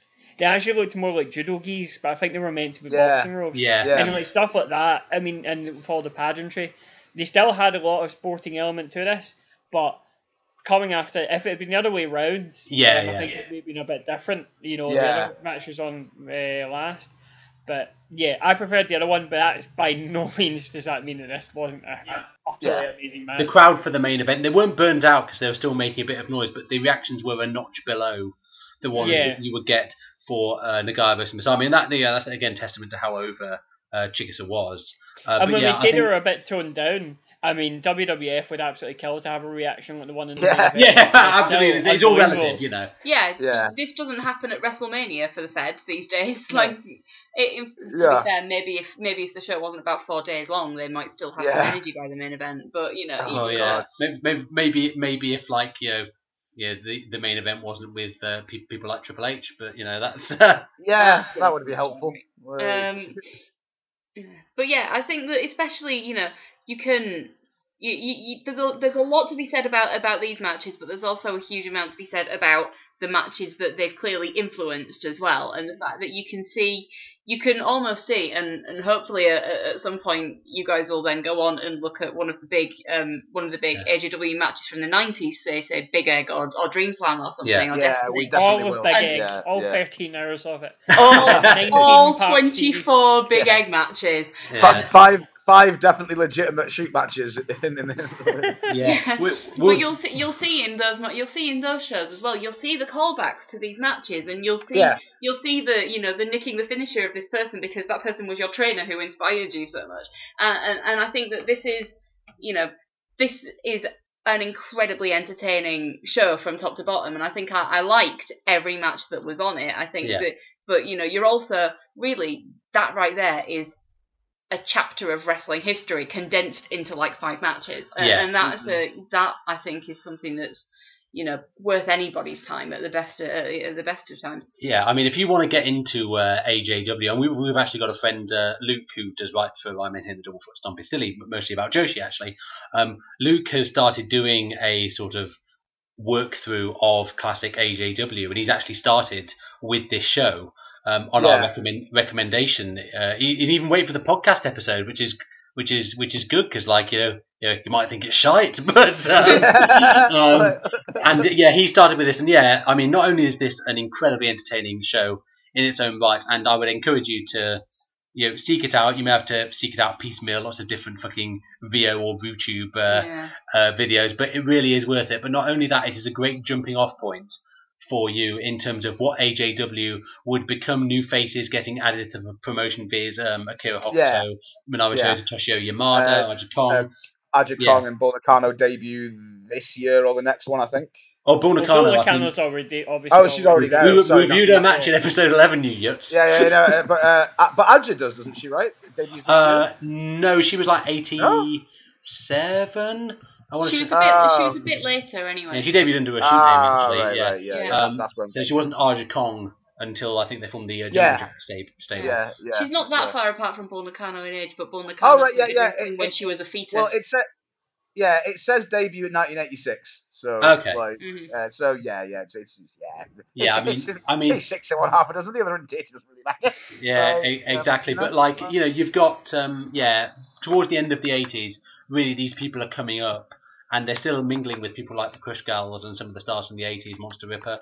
But then you get, the new generation of recruits from the AJW dojo. Because, the reason, I think we've touched on this before, that they got such high-quality talent in the 90s is because AJW was so popular in the 80s that you would get thousands upon thousands of teenage Japanese girls would turn up at the tryouts wanting to be like their idols. It was like the X Factor auditions today, except with hopefully less annoying people. Yeah, I mean, and Akira Hokuto was president of the Bull Nakano fan club. That's so good. And then she went I want to know what you got when you joined. Was it like laminated cards? Like you could ring like a hotline to hear the latest news. Maybe very much like Lee Sharp's famous fan club. You might be able to have a chance to have a barbecue at the end of the year with the woman herself. All I'm saying is that if Akira Hokuto wants to take my money for continued membership of the new Bull Nakano fan club. Take it. Take whatever you need, Akira. I'll pay Pal that 9 yen a month. I don't care. Your entry. I woke up like this, so your entry pack is just a fucking blood-stained pair of scissors and a lifetime subscription to Pucker Pies. I just love the idea you can get a prescription to a pie company. A subscription. Your doctor's take 2 of these and some gravy and call me in the morning. Yeah, I thought you said. I'm not being funny, but we are in a part of the north where I would accept a pie as a prescription. Yeah, but that's the thing is that I don't really see that I would need a prescription. My prescription for pies, my lifelong prescription for pies is in my birthright as a northern man. Damn right. In it, Can you imagine the famous rock song Pie if it was about Pucker Pies? And, it would be better. Steak and kidney. It would be markedly better. We can all agree. It's realised that you get a copy of Bunkered magazine when you sign up as well.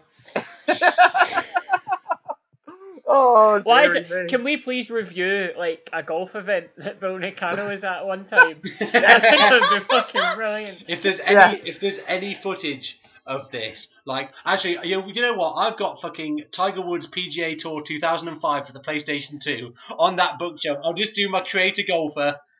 Sure, please do the best equivalent of. Actually, I'm going to do that and post it on the fucking group tonight. Bull Nakano, amazing. Oh. I was just hoping that it was going to be Lee Carvalho's putting challenge. Do you know what her finisher was when she was in golf? Power drive. Power drive. Bull Nakano, you have to lariat to fellow opponent. We suggest feather touch. You have chosen power drive. Bull, are you aware that you can't just leg drop the hole if the ball doesn't go in it? Oh god! How many caddies did she went through just stabbing them with scissors? Yeah. She's like the worst boss ever. She's just like. And we mentioned this in the last episode, but there's an AJW reunion happening quite next month. I think it's in a good few weeks. The thing was, is I hope in that reunion event that she literally just comes out with some golf clubs. Yeah. Like Barry Starts Darso. tearing into people from Yeah, Mrs. Hole-in-One. and just as she's about to lose the match, as she's being pinned for the 1-2, whose music should hit but Colin Montgomery's? Hey, he was a out to make the 7-time save. PGA European Tour Order of Merit winner. Hey, I'm not having to go. I'm not having to go. That's the second time I've used that fact in this podcast. That's good. Yeah. Anyway, welcome to the Golf Paris podcast. And Next Ronda up, we're going Singh to and her talk- brother VJ. Yeah, next up we're going to listen God. to Rory McIlroy tell us about his favourite pies. So let's should we bring things to a close? That was So a merciful close, yeah. the AJW 22nd of the 8th 1985 Budokan Hall show. We will be returning to AJW and Joshi in the future. We really should do, if we don't do all 33 days of Big Egg Wrestling Universe, we should at least do the V-Top tournament, which was a 8-woman elimination tournament to, I was going to say to crown, don't know what the fuck it was for, but anyway, it was a great tournament. We should definitely review that. And to return to Joshi in the future, Sarah can do more of her history of Joshi, which we kind of To be stopped. fair, in I think I've sort of 1985. already done. I figure we've just done that now, haven't we? Well, history stopped in 1985, like it did for Conservatives. So, But history started in 1992 when the Premier League was formed, and That's- nothing happened before then. Like, That's true. Like, that was our AJW double bill. All that remains is for us to. Sarah, have you got any shit you'd like to plug? Probably around about the time that the first of these episodes is going out, or indeed maybe the second, seeing as that's where this plug is going, I will probably release an article on the website about AJW in keeping with the reunion show as well. That does also depend on this episode being out on time, so we'll see how far that goes. It will. Yeah, we'll make it happen. Yeah, but yeah. We continue to shamelessly plug. I maintain the doublefootstompisssilly.com, which is our the site where me and all of our friends basically kind of come together and ramble about wrestling. It's pretty good. Follow us at 2xFootstomp on Twitter, because we like to also talk shit about things like Robot Wars, and I believe I tweeted at one point this week using the hashtag #AthleticsIsProWrestling. Or I did during the time of writing anyway, because we watched this during the IAAF World Athletics Championship, and Usain Bolt was the perfect example of putting over young talent on his way out. And I've been using the hashtag #AthleticsIsProWrestling.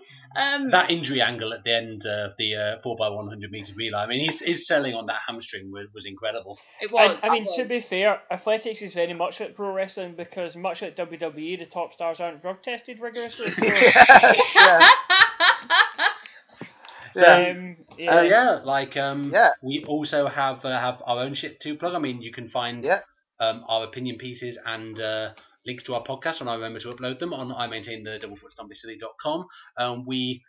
I hope SoundCloud still exists by the time. Well, this, actually, this there's comes been a out. last minute bid from Quake White and Ticketus, and they've actually received 140 million worth of funding on Friday. It's also very annoying for me, because a lot of the experimental music I make on my phone, which I basically can get off my phone using SoundCloud. So if SoundCloud goes down, I will literally not be able to make any music anymore. So I spent yesterday backing up everything onto SoundCloud. Yeah, me too. So it's there for a while. Apparently. Oh, that's good. So the big house must stay open, as we all know. We ostensibly have SoundCloud, which is you can type. Actually, if you type Puri Puri Podcast into Google, we will now autocomplete. So that's really exciting. That proves we've arrived. There's an algorithm somewhere that knows who you are, and that's a compliment. That algorithm. Well, at least there's someone out there who knows we are, even if it is an algorithm. Yeah, exactly. And it's always nice to know that there's someone there looking out for you as well, because I don't really have anything to plug other than the gaping void of sadness in my heart. If you can plug it, at least that's fine. It'd be fine.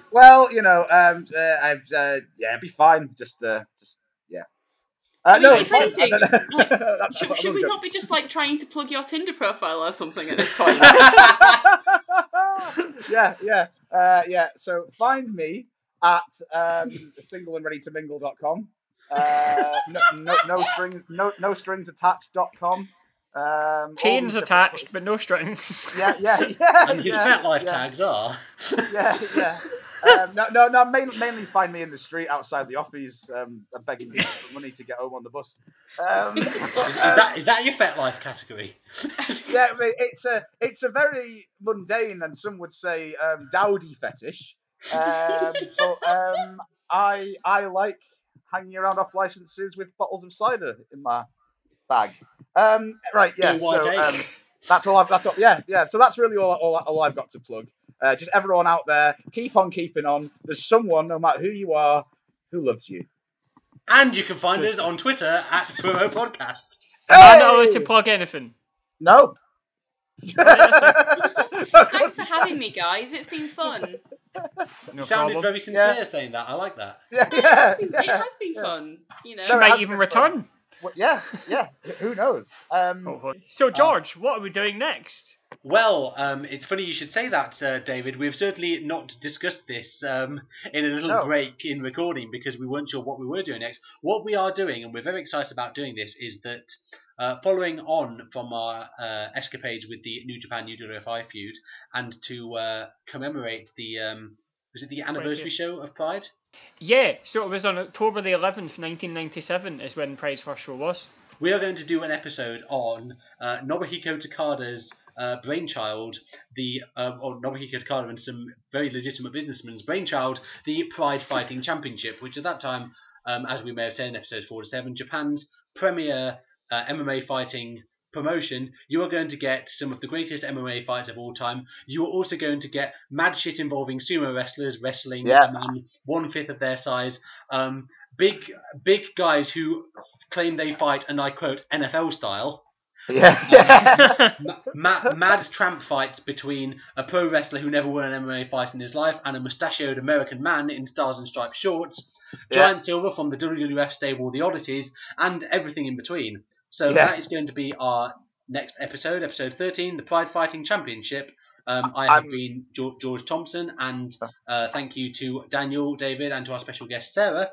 And we will leave you with just this: keep watching the skis.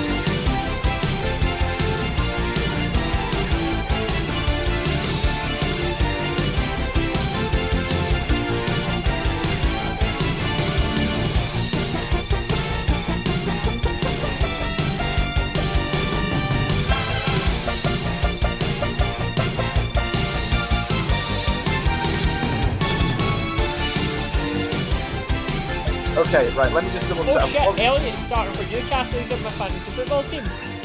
Oh, here we go. Like He's only like 20 as well, isn't he, like dead young? I've never heard of him, so I assume he is quite young. No. Yeah. He was definitely a sub-keeper, but he's got the number 1 shirt, so I don't know if he is a sub-keeper, but... Yeah. I was saying to David earlier, like, my fantasy team's bottom of our mini league, and then I realised it's because, like, I've got 3 Spurs and 3 Man U players in my team, and, like, they've not played yet. Yeah. I've started a fantasy football team like once a season, every season since like 10 years ago, and I get past the first weekend and I just lose interest. Like I'm really bad at it. Yeah. We have another league. Me and my friends. My friend has a team, and he's also put in an under 23s team. So he's got like FC Crazy Clowns and FC Crazy Clowns under 23s. And it's just like literally he's going to do it the whole year, and he's literally going to pick players who were 23 on the first day of the season, or under. And he's probably going to fucking win it. He's going to do better with that than he will with his actual team. I bet you any money. Well, you win nothing with kids, so. Alan Hansen on the Stardom roster there. Yeah.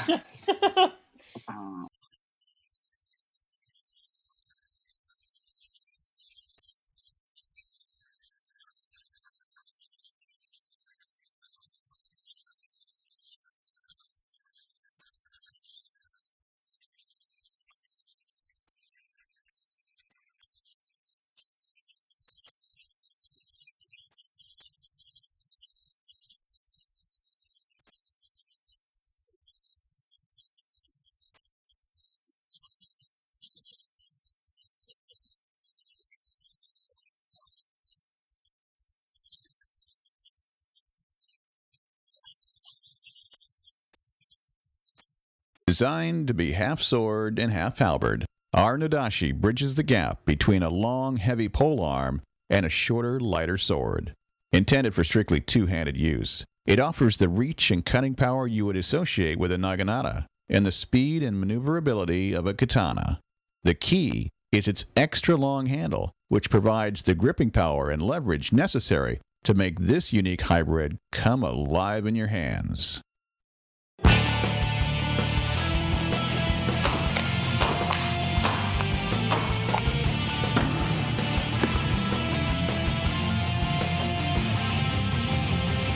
I really enjoy the Nodachi, and I really appreciate the advantages it gives me in reach and cutting power.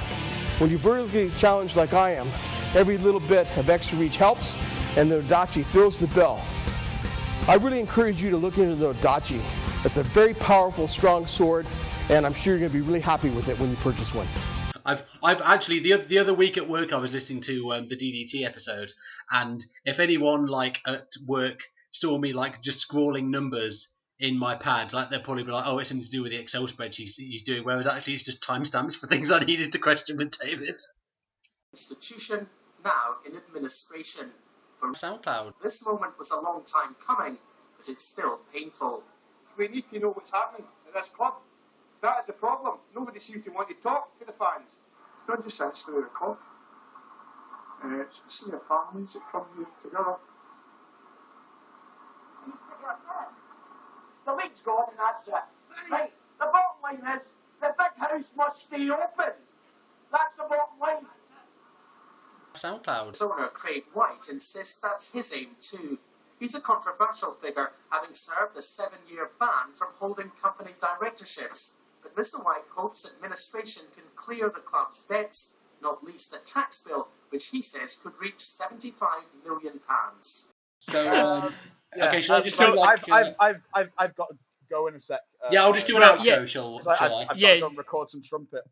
That's not a euphemism. Yeah.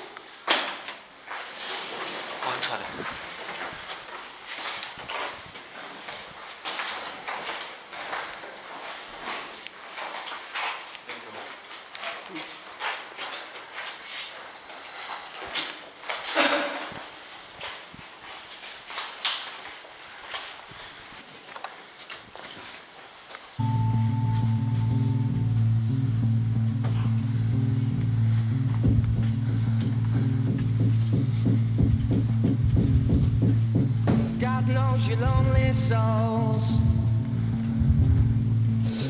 God knows your lonely souls.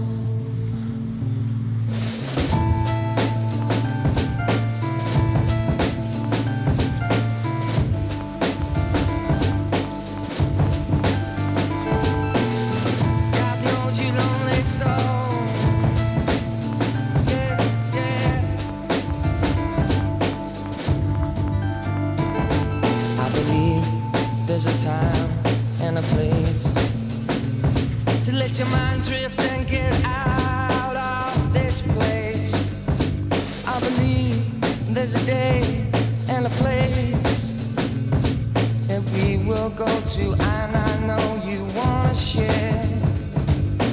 There's no secret to living.